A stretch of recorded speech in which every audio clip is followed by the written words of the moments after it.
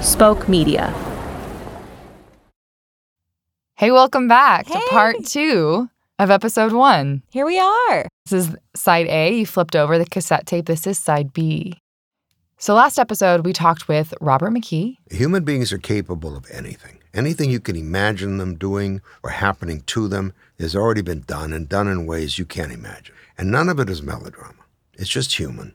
And we looked at my story through the lens of the inciting incident. Where do we start? Where was the stasis broken? Well, the question that the event raises, why am I so upset about the death of a man I didn't even know? And we learned from Robert that your inciting incident was your dad's death because that is what broke your stasis. You went from, oh, I am fine, it doesn't matter that I didn't have a dad, to, oh shit, this matters and has mattered this whole time. So, Janielle, how did you decide you wanted to activate this? I decided I was going to talk to my mother. Talk to my mother. Insanity. A crazy idea. Actually talk to my mom. And what were your goals in talking to your mom? So my goals were to kind of try to do something with the two things that were ringing in my ears the loudest. One, oh, you swallowed back obvious questions. You rationalized your life in such a way that you didn't ask obvious questions your whole childhood. And the second was that to pretend is a lie. So now that the stasis is broken entirely, I wanted to talk to my mom and see, okay, can I ask the obvious questions? And can I really look at the pain and let it in? What are some of these obvious questions? I just don't know what happened. Why did we never talk about this? Why did she tell me that it wasn't my story to tell? Talking with Robert, he said you might discover that you just didn't really know your mom. There's a lot she hasn't told me, and there's a lot that I just have never asked. All right, let's get into it. Welcome back to Untitled Dad Project, my meta-narrative quest to finally figure out my own story. This is Chapter 1, Part B, Inciting Incident.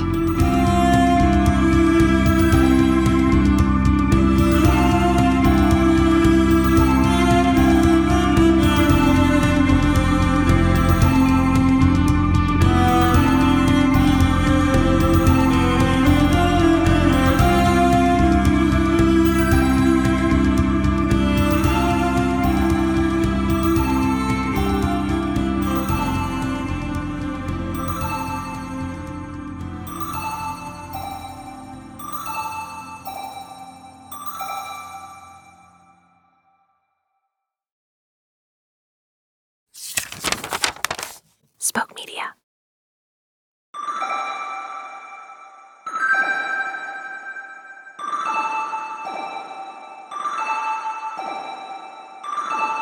So we were flying home from Thanksgiving. That's what it was. We were flying home from Thanksgiving. My mom asked me how my projects are going, and I start telling her about Untitled Dad Project. And my mom's just like wildly supportive of my work, even like if there's swears that she's not a fan of.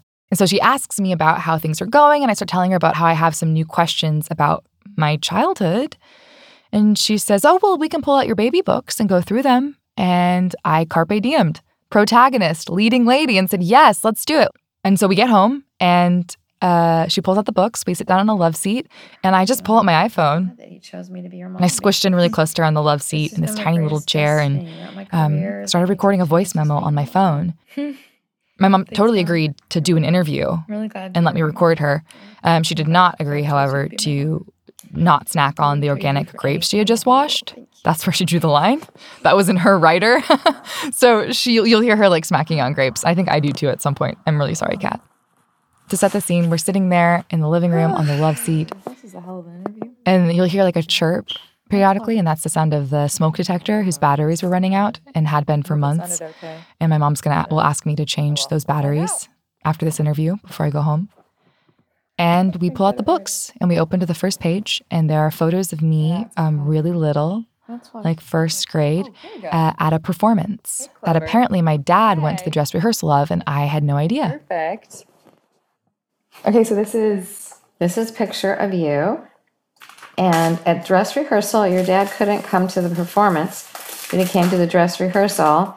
And while you were on stage, you left, they were filing off stage, you turned around and came back to stage and you looked at everyone and you start blowing them kisses. and bowing and blowing them kisses.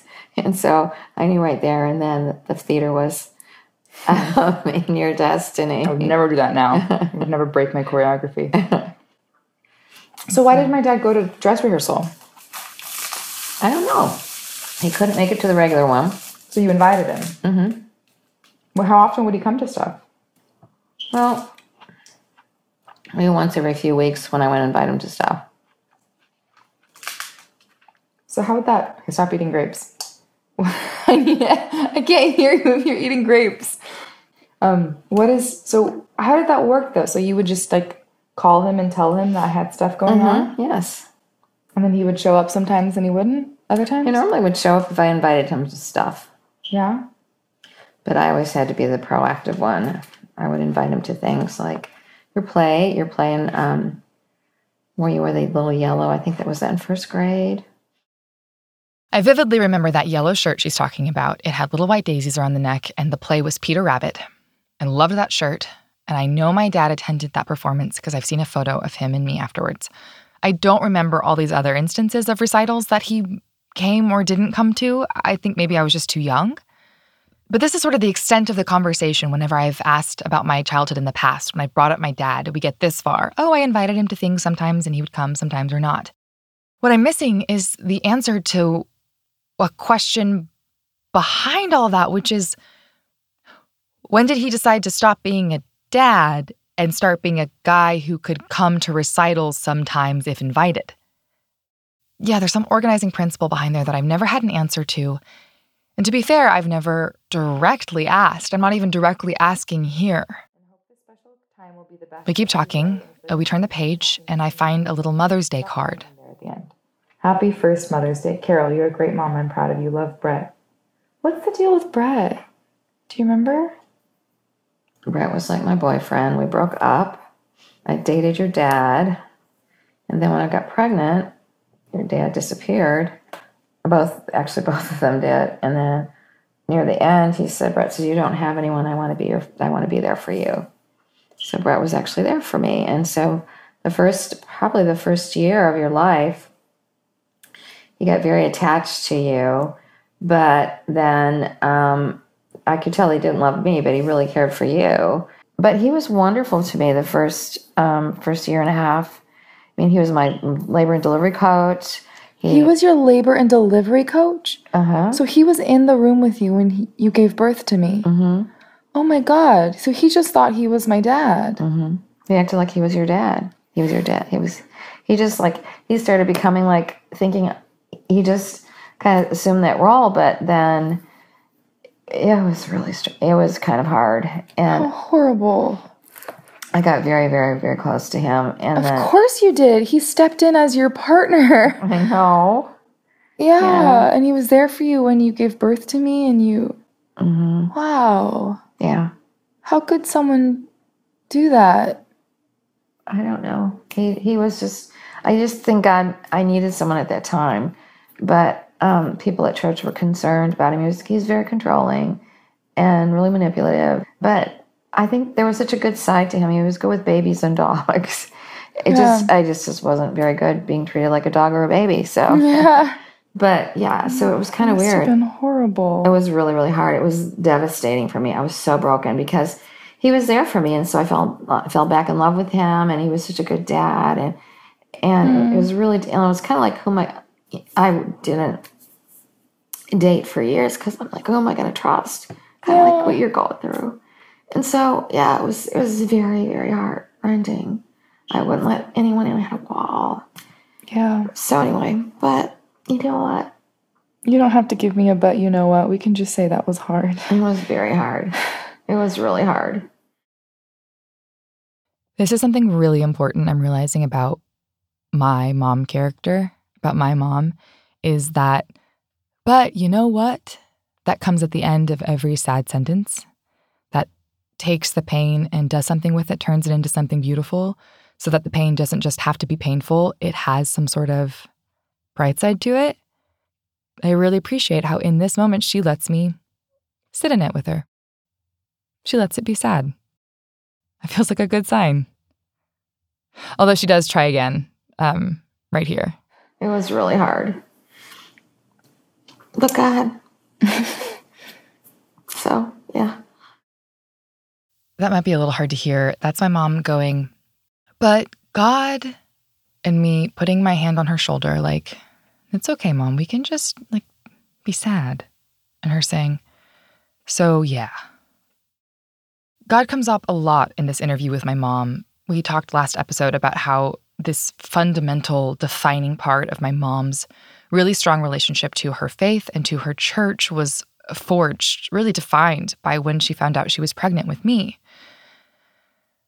But for my purposes, for my story's purposes, I'm mostly interested in how God or this, but God functions in the same way as, but you know, that gives some sort of hope or positivity or purpose to whatever sad, painful thing came before it. It's a really relieving concept that comes up everywhere, not just in Christian or religious stories. This idea that everything works together for a purpose, that pain and suffering has a reason, that the universe or something greater is working such that everything that happens to you happens for some kind of reason. There's no pain that doesn't have some kind of payoff later. And I really love that concept of some ultimate good. I'm so attracted to it. I always have been. But I think the mandate for me right now, like the lesson I need to learn right now is, can you let the pain in and just let it be pain? Not try to turn it into something else, not try to point it towards some ultimate good. Can you not relieve it or assign it a sense of purpose? Can you just let it be? Back to my mom. We talk more about how she and Brett broke up. Allegedly, this is just my mom's side of the story. I didn't ask Brett for a comment. I'm not a journalist. My medium is fictional words and tropes, just a big old allegedly. But allegedly, Brett left her because he fell in love with his secretary, which is a kind of obvious trope to pick for yourself, but whatever, Brett. His new girlfriend wasn't into him playing dad to someone else's kid. He asked if he could still see me on the weekends, but my mom thought that was kind of weird and has this great little one-liner. My daughter's not the Book of the Month Club. You can't check my daughter out. And then he, too, exits the picture. Bye, pseudo-dad. Oh, and it was really hard on you in the beginning because I remember one time we lived in Valley Ranch and we went to get gas and you go, Mommy, why isn't Brett right here? Mommy, I want to see Brett. Call Brett. Mommy, call him. And you were brokenhearted and I was too. But there's nothing I could do about it. That must have been so hard. It was really hard. I don't remember him at all. Thank God. Not even a little bit. Oh, thank God. So, I mean. Wow. I thought we were going to finally hone in on what happened at the very beginning with my dad character, but instead I find this whole other new pseudo-dad character who I don't think ultimately will make the cut of my story, but he totally helps me understand my mom character. While I'm in one room coloring, my mom's in another room getting over a breakup of a guy who she thought might be my dad, might function as her partner. My mom didn't really date my whole life growing up. And I don't know, I'm starting to understand better why. But as interesting as all of this is to me, discovering a new dad, I really want to make sure I don't lose track of Rick, my dad character. How weird. So you had this man who was the father of your child who kind of disappeared after I was born. Rick didn't come back into my life until your second birthday.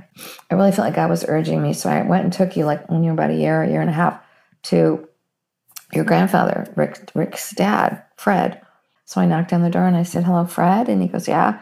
I said, I used to date your son, Rick, and my name is Carol. And I said, "I understand that you're the second," because his name was Claude Frederick Tears II. I said, and I know Rick's the third. I said, "Would you like to meet the fourth?" I said, "But she's a girl." and because by all means. So he walked By all means? That's what he said? Oh, yes. He talked very formal, like Grandpa Tears. By all means. And he walked over to the car and I said, "This is Danielle Nicole Kastner." Another great line from my mom. "Would you like to meet the fourth?" He came and invited me in his place and because Rick never told me about this. I said, well, this is Danielle. And So Rick hadn't told his father that he had a baby? he didn't tell anyone. He felt ashamed that he had done something wrong. Not ashamed of you, but ashamed that he had done something wrong and that he wasn't doing the right thing, I think. Mom, so you had this man who, you told Rick that you were pregnant with me, and he was involved, and then he wasn't involved. I can hear this in my voice, how much I didn't know how to ask this question, because this is the scene that I've wanted. The scene where my mom tells my dad that she's pregnant, and then like ... right? Like I want to zoom in on his face in this scene, and then he does what? I told him I was pregnant of you, and he went, oh, wow. And then he kind of, I don't know, I think we went out a couple times to eat. And I don't remember everything. It's been a while. But he really was more of afraid than anything else. She just doesn't remember. And like coming off the conversation that I had with Robert, there's this feeling of like, oh, your mom was a liar. My mom does have actually a truly awful memory. And I don't push her. I should have pushed her, I guess. Like, wait, no, try to remember. Can you go back to that scene? I probably should have pushed her. I'm listening to this and realizing how not good I am at asking the obvious questions. I just hate that I finally asked this question. I finally asked to be shown this scene. And I think it still might be a mystery. It's like finally opening the safe and finding that there's nothing inside. There's a note that says, like, there was stuff here. So sorry. If you had asked earlier, I might have remembered, but now I don't. And that all feels kind of wildly unfair. And so I met with him a couple of times, like, Rick, what are you going to do? I'm having this baby. And I realized he just was not going to be part of my life. And what I started to tell you after you're about 2 years old, and I sued him for back child support. Mm-hmm. And so I filed a paternity suit. So Rick, I think, was always afraid of me because whenever he saw me, I was suing him because he wouldn't belly up to the bar. I thought there would be some door slam to explain when my dad exited the picture, like an ultimatum, a yes or no. He says no, exit dad, stage right. Instead, he just kind of slips out of her story as she pivots to child support. I do try again, though, to hone in on how he exited the picture. And they also start eating the grapes. Sorry. Okay, so wait. Going back to you find out you're pregnant, you meet with Rick a couple times. He seems scared and weird and he doesn't commit to anything, or he... Oh, initially we were going to get married when I first told him about it. That was his idea? I think it was, we both discussed it, and I think we agreed. I don't know if it was my idea or his. But he dropped me off on the porch like a sack of potatoes. I can't even explain how I felt. I felt so like one day he dropped me off. And I'm like, I'm not a sack of potatoes. I'm a human being. And I thought, it's not going to work. So I wouldn't marry him. Mm-hmm. I kind of refused to marry him because I thought, no, God will provide somebody else. And I'll have a wonderful dad for Danielle. So how did it feel then? You felt like... I was pretty alone. I felt really abandoned. Yeah. But I felt like I read every book on I took every class I could at HEB Hospital, Hearst Euless Bedford Hospital. Characteristically, my mom, with all her moxie, throws herself into taking classes at the hospital, learning how to be the best possible pregnant lady she could be, and believing that a dad is right around the corner. Which led me to another painful question I didn't want to swallow.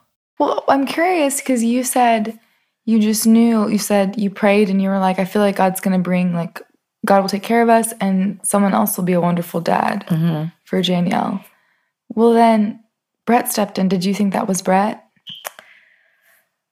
I didn't know. I had hoped. I guess I had hopes that he would be the right one. But how did it feel that dad never came? How did it feel? I just felt like, it's okay, God will take care of us. I'm moving on. How did it feel for you that the dad never came? Well, I never had this idea that I would get a dad. Oh. That was not, I'm thinking about you, pregnant, like kind of hoping that the story will get better for you and this person will enter your life and kind of raise me with you. And he never came. I felt like I was equipped to do it. I felt like I didn't need it. All right, so let me just explain. I felt like I didn't need anyone. I could do this.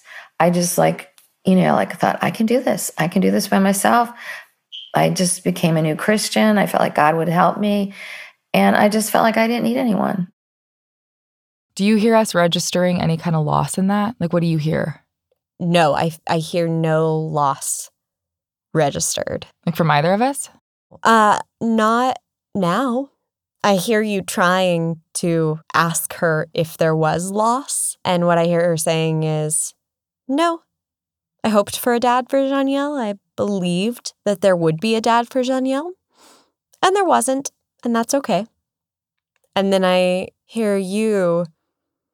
I don't hear you register a loss because I don't hear you having the same expectation as your mom.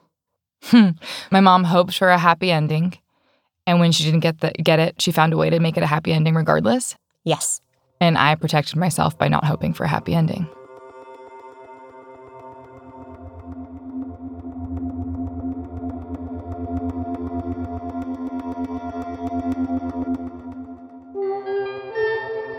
I think this is a good time to take a break and hear about some brands that are helping us pay to make this podcast happen. Capitalism is the prison from which we make art. Thank you for listening.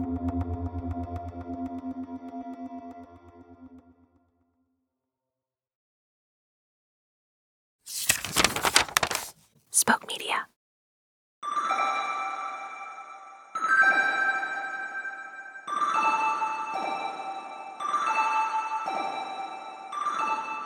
So back to the conversation, back to the interview. We talked some more about dating and how she closed herself off from men after the whole Brett thing.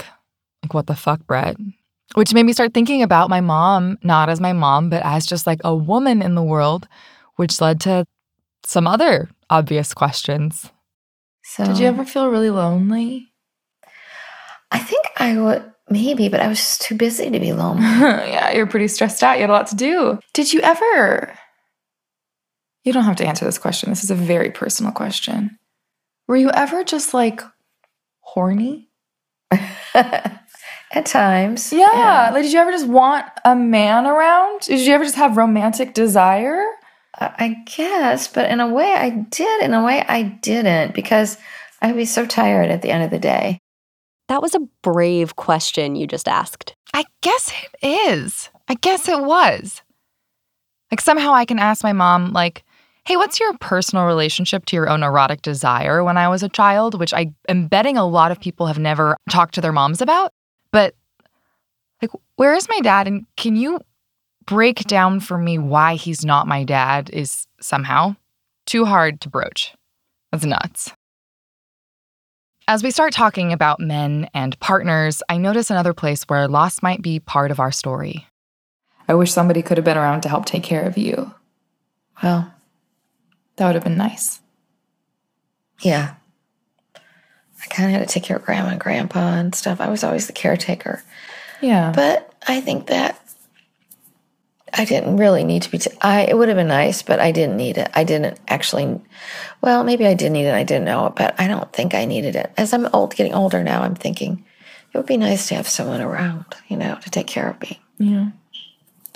What do you think it means that after all of that not dating, and I was grown and out of the house and you still didn't date, and you only started dating someone after Rick died? I don't know. That was the strangest thing, Danielle, because I was at his funeral, or his memorial, celebration service, whatever they called it. And I just felt, I'm free. There was a weight that was lifted off of me. I'm free now. So I don't know. I didn't realize that I felt encumbered by him, but I felt like now I'm free. I can have my own life. It's really interesting to me, like the same event can mean such radically different things in two different stories, right? Again, it's not the what, it's the how, the what. My dad dies. For my mom, it opens up this new experience of like freedom and closure. And for me, it ripped open a gaping hole I'm still trying to recover from. Like, it's making me realize that, like, my mom has a story. It's trending towards a happy ending. God has a plan and a purpose for her. All of this is meant to be. Like, my mom doesn't lack a story. So for her, this event was just the end of a long chapter. And now she can move on and get on with the story. But I'm at a loss, which led me to my biggest, most obvious question, which is, why did we never talk about this? Do you remember me ever asking about why I didn't have a dad? I don't recall right off the top of my head. I think I'd always say because you're very special and God is getting together a really wonderful man to be your daddy. Oh, He's not ready yet. That's a weird promise to make to a kid. I don't remember. Do you remember what I would say? I remember asking you, what do I say? I was older. And people were just figuring out where babies come from. But it had not occurred to me that I only had a mommy and not a daddy. And babies come to mommies and daddies. The first time I ever had any sort of confusion, I remember Elizabeth Culberson asked me, wait, but how come you don't have a daddy? How did you get here? I was like, that's a great question, Elizabeth. And I was a little older than her. Then I was like, yeah, it's just like a thing. Like I said something, but I was like, I don't know. I'm unclear about this. And I asked you, what do I say when people ask where my daddy is? And you said, just tell them it's not your story to tell. I told you that? Yeah. Like it was your story as to where my daddy was, but it wasn't my story to tell. Oh. And I to was ask like, me? Nope, just tell them it's not your story to tell. Wow. And I was like, okay. And so I suppose I kind of got the message that wherever my dad was, it wasn't really my business. Really? Yeah. Which is sort of the whole premise of this art project, right? Is like, okay, well, let's assume it is my story to tell now. How am I going to tell It it? is your story to tell. Absolutely. I didn't even realize I said that to you. Mom, you were probably in between like paying a bill and cooking a meal and whatever, and it probably just came out of your mouth. You probably said some really brilliant stuff that you read about in books about where my daddy was or how special I was and how not having a dad didn't, like you probably said some brilliant stuff. I don't remember any of it. I don't either. Do you know? Like, that's all I remember is you telling me it isn't your story to tell. That's it. Isn't that crazy? Wow. The delivery nurse said Danielle was very alert. That's me immediately turning the page and reading the delivery nurse's note on a little baby card. So if my two jobs were to ask the obvious questions and let the pain in, this is like a huge regression. Like falling flat on my face.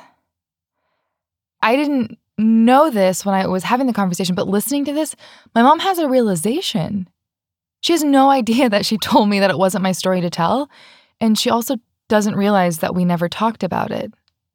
And before that realization can even sink in, I so quickly tap dance us over into what a great mom she is. And how she probably did a great job, and I just don't remember it. And let's turn the page and read the next fun little card. I'm so bad at this. I'm not good at this yet. If I'm going to be a protagonist who can actually look at it and let the pain in, I'm going to need to practice asking hard questions and not doing this.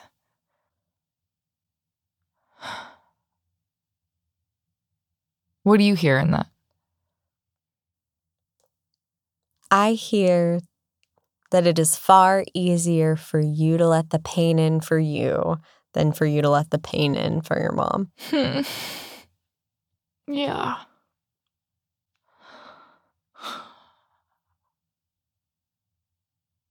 But of course. Yeah.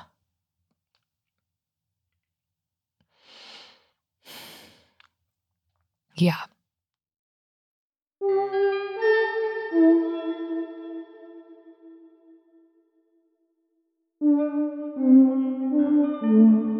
Shortly after this interview with your mom, which was several years ago now, we went to my home studio to debrief, and you brought up a question that had actually come up in the Robert interview that you hadn't asked. That's the first big one. I chickened out of that one. The second one I didn't ask her was, why didn't she get an abortion? I've heard my mom talk about that so much, about how pro-life she was. She described to me, she's told me in detail. We never talked about what happened when she told my dad she was pregnant, but we did talk about this story, how she'd been talking to her roommate at the time, they were debating like pro-life, pro-choice, whatever, and then her roommate's boyfriend said, "Are you telling me if you got pregnant today that you wouldn't consider aborting your baby?" She says, "No, absolutely not." And then she said she felt like that was God giving her a test. And then when he heard her say that, he decided that she could be suddenly surprise pregnant with me. My mom really likes that story. So I didn't really feel the need to ask. I just know that she never. I guess the question I'm afraid to ask is, did my dad suggest it? Yeah. I mean, I assume he did. I don't know. Does it matter? Does it matter to you? Oh, that's a better question, isn't it? Does it make me a bad feminist to say a little? No. You'd like to think that your existence,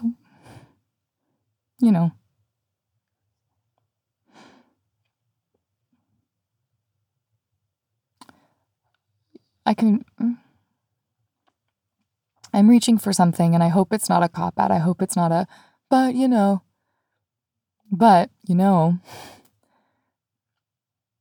I have one parent who wanted me the minute she knew I existed.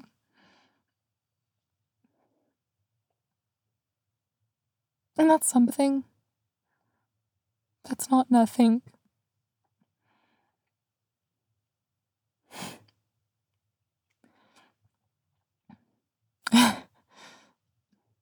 I reserve the right to have a but for myself. Even if I give my mom a hard time.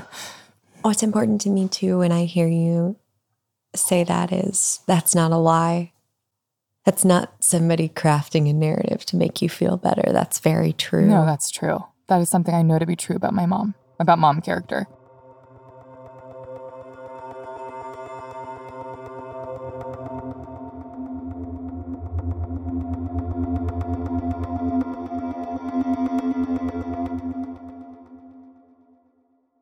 So at this point of the interview, we are out of grapes, and we finished looking through the baby books, and I thank my mom for her time, for letting me just jump in with a recording. But then one more thing occurs to her. It's the miracle story that I alluded to Robert earlier. I mentioned it in passing in our interview, how my mom found the church after she was pregnant with me. And of all the things that we haven't talked about over the course of my childhood, this is the story that she's told me a lot. Oh, I was really questioning when I was pregnant.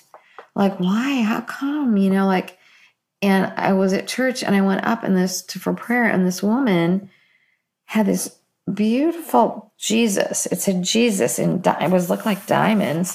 And I looked at her eyes. She was really tall. And I looked at her eyes, and I think she was like an angel. I said, I have some questions. She goes, and even before I could tell her I was pregnant, she goes, you have to stop questioning. God chose you to be her mother, that she will have the gift of Daniel, and that God had a plan and purpose for your life. And he chose me to be your mother. And she said to stop questioning, that it was like a blessing. God was blessing me, that he looked and looked all around and picked me to be your mom. I didn't even tell her this story, and she was just telling me all this stuff. I've heard that story a lot. That's one of the most important scenes for my mom. Listening back to all of this, I'm getting the sense that my mom thinks that she's told me all the important scenes, because these are the important scenes to her, the miracle scenes, where she passes the test and God gives me to her, and she doubts and she finds her faith and she walks in, and a maybe angel lady says that she was chosen. Like, these are the important scenes, and she can recall them with vivid detail. What matters less to her is, what my dad looked like when she told him, when my dad wrote himself out of the picture. Like all of that stuff about my dad, all that pain is like an expository montage. Like the first 5 minutes of Up, like, yep, snip through all those images. Don't need to dwell on them. We get the point. Because the point of the story is this other thing, that you were a miracle and that God gave you to me. That's a beautiful story. And I really don't believe in condescending other people's miracles. That's my mom's miracle, and that's hers. I couldn't take that miracle away from her, even if I tried. That's not what this is about. I think what's wrong is that I just co-opted my mom's story, the story of being a miracle. I didn't figure out mine. I just inherited hers. And so I guess what this is me saying bye to that story. The one where I'm the miracle, where I'm the happy ending. Like when you hear people talk about reclaiming a narrative, I think of it as like a triumphant thing. But for me, like reclaiming the right to my own story, my own narrative is like saying bye to something where I was like this beautiful miracle, and instead saying yes to a story where I might just be a sad little girl with regular pain because she didn't have a dad. It feels a little bit like a downgrade. That's not what I expected.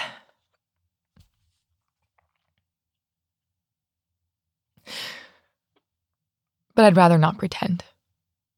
I'd rather have an honest story. I want to know my little regular story.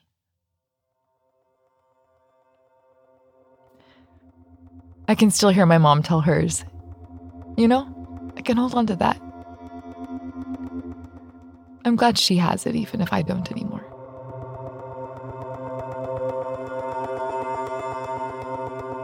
Let's take another break. Thanks for listening.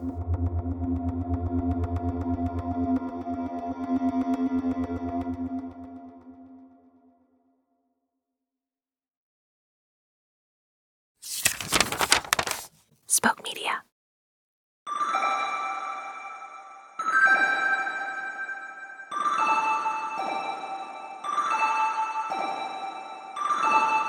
Before we finish up, there's a few things that I want to point out with this activation. The first being part of what you wanted to accomplish with this activation was asking your mom some hard questions, and I really think that you did that. I know that there were times when you wish you would have asked more or more clearly, but this was not a complete failure. You are practicing asking your mom these hard questions. I guess if we're grading on a curve, then yeah. If you adjust for inflation, yeah, it was a start. Adjust for the genetic family systems inflation. Yeah, yes. Sure. It was a start. It was a start. And in addition, the things you feel like you failed at, we can get your mom back in studio. We can ask her these things again. Yes. I know where she lives. We can bring my mom back in and I can get like a little better at asking hard questions. And she's demonstrated to me that she's not afraid to participate in this project, nor will this project break her. The next thing I want to point out to you is a moment where I think you really successfully pushed back in this interview with your mom. You are saying, this part's your story, this part's my story, in a really beautiful way. And it's the moment where you and your mom are talking about what the gift of Daniel is that the angel lady talked about. What do you think the gift of Daniel is she was talking about? What's the gift of Daniel? Daniel was very wise. I guess that's something for you to research. What is the gift of Daniel? And Daniel interpreted dreams of the king. Is this right? No, I'm thinking of Joseph. You're thinking of Joseph. If Daniel did something to help the king in the very beginning, maybe we should look that up. Man, I'm conflating all my Old Testament dudes. Someone tricked the king into issuing Daniel to death? Yes, because Daniel would pray. He was a prayer. Oh, Daniel's the one who would pray. Yes. Okay. Let's just Google gift of Daniel. The gift of prophecy? Oh, maybe you have I have a prophetic gifting, so it seems like it would go to you. Here we go. I don't want to get saved today, internet. I just want to know about this guy. Who was Daniel the prophet? They delivered themselves by their righteousness. I don't feel very righteous. Knowledge, skill, and understanding from God. God's given you knowledge, skill, and understanding. The number one way to influence people is through plays, movies. I don't think the number one way to influence people is through plays. No, it is. Not that many people go to plays anymore, Mom. Well, unless it's Hamilton. Movies, plays, yeah. Movies, probably, yeah. Entertainment and writing, books. And God's given you that gift. You think art is prophetic? It can be. What makes art prophetic? Well, you can write things. You can make it a story, a futuristic event. It makes people think. I just believe that God has you here for such a time as this, that I think your art is just the means, the vehicle. For what? Free to influence people back to God. Oh, this woman said, her name is another woman after you were born. She was like a secretary at the church. Said, I see a halo over her. And she said, after you're born, she goes, she will lead thousands to the Lord.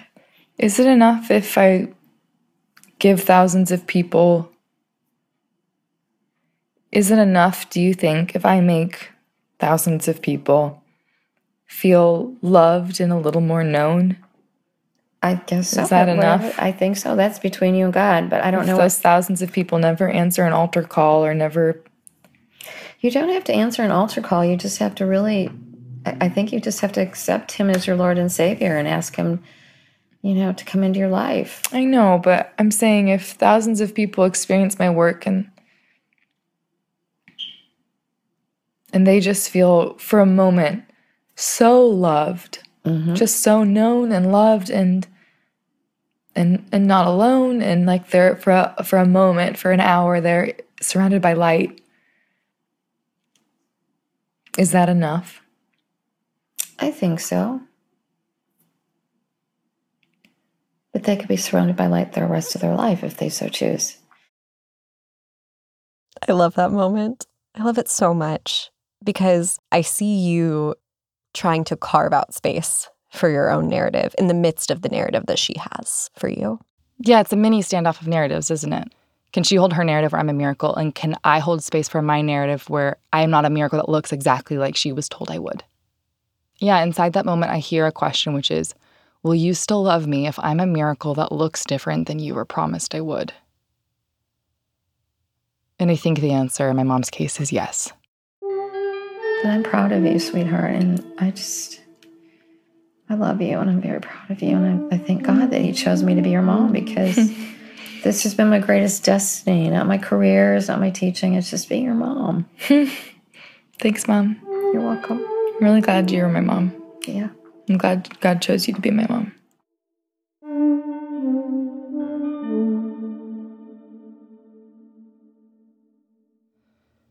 Maybe my mom is right, and my art is supposed to save your eternal souls. But right now, I need my art to save my own soul. I need it in that put your own oxygen mask on first kind of way. Maybe that tug that I felt in that pit of grief, maybe that wasn't a capital C call to a grand adventure. Maybe it was a much smaller call to notice where I was, that grief, and decide that it matters. To decide that my story matters. To decide that not knowing parts of yourself, it matters. To tell a story at all, to try to tell a story at all, is to first decide that it's worth telling. And maybe if I do this, if I try to do this all the way, you'll listen and decide that your story is worth telling too. I just think we owe it to ourselves to try. I have decided to decide that my story is worthy. Let's figure out how along the way.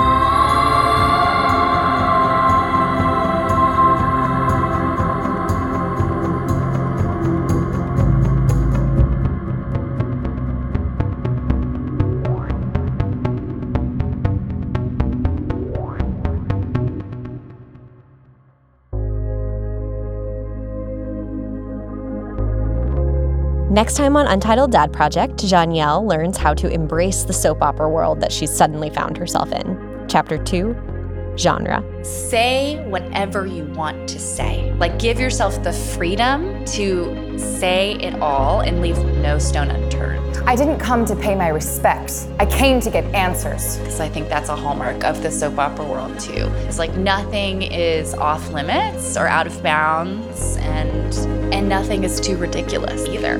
My life is crazy. I'm sitting in a room about to record a soap opera scene with a man I don't know. We'll see you then. Untitled Dad Project is co-hosted by me, Janielle Jan Kastner, and Carson Kat McCain. If you're intrigued by this work at all, please head over to Apple Podcasts and leave us just a constellation of stars and write a review letting us know what's intriguing you so far. That input helps way more than you'd think. Like a lot. And we'd really love to hear about how the theme of inciting incident is relevant in your life. What are the events that have disrupted your stasis and how are you dealing with it? Let us know at Untitled Dad Project on social media or email us untitleddadproject@spokemedia.io. We think your story matters and we'd really love to hear it. Untitled Dad Project is a Spoke Media production. We're produced by Carson McCain with associate producer Kelly Kolf and our sweet baby intern Lauren Floyd. Special thanks to my mom. I love you. Thank you for loving me no matter what, and I will get you some more grapes. If you want more of my mom's work, too bad, she's not famous, she's my mom. But if you know any born-again single dads in your network, slide into my DMs. This episode was mixed by Evan Arnett, and our head of post-production is Will Short. The music you heard at the end of today's episode was composed especially in response to this chapter by Rat Rios. She also wrote our theme song, Flora vs. Fauna. Check her out at Rat Rios on Instagram and Rat Rios on SoundCloud. And our executive producers are Aaliyah Tavakolian and Keith Reynolds. Thank you for listening to this. It means the world.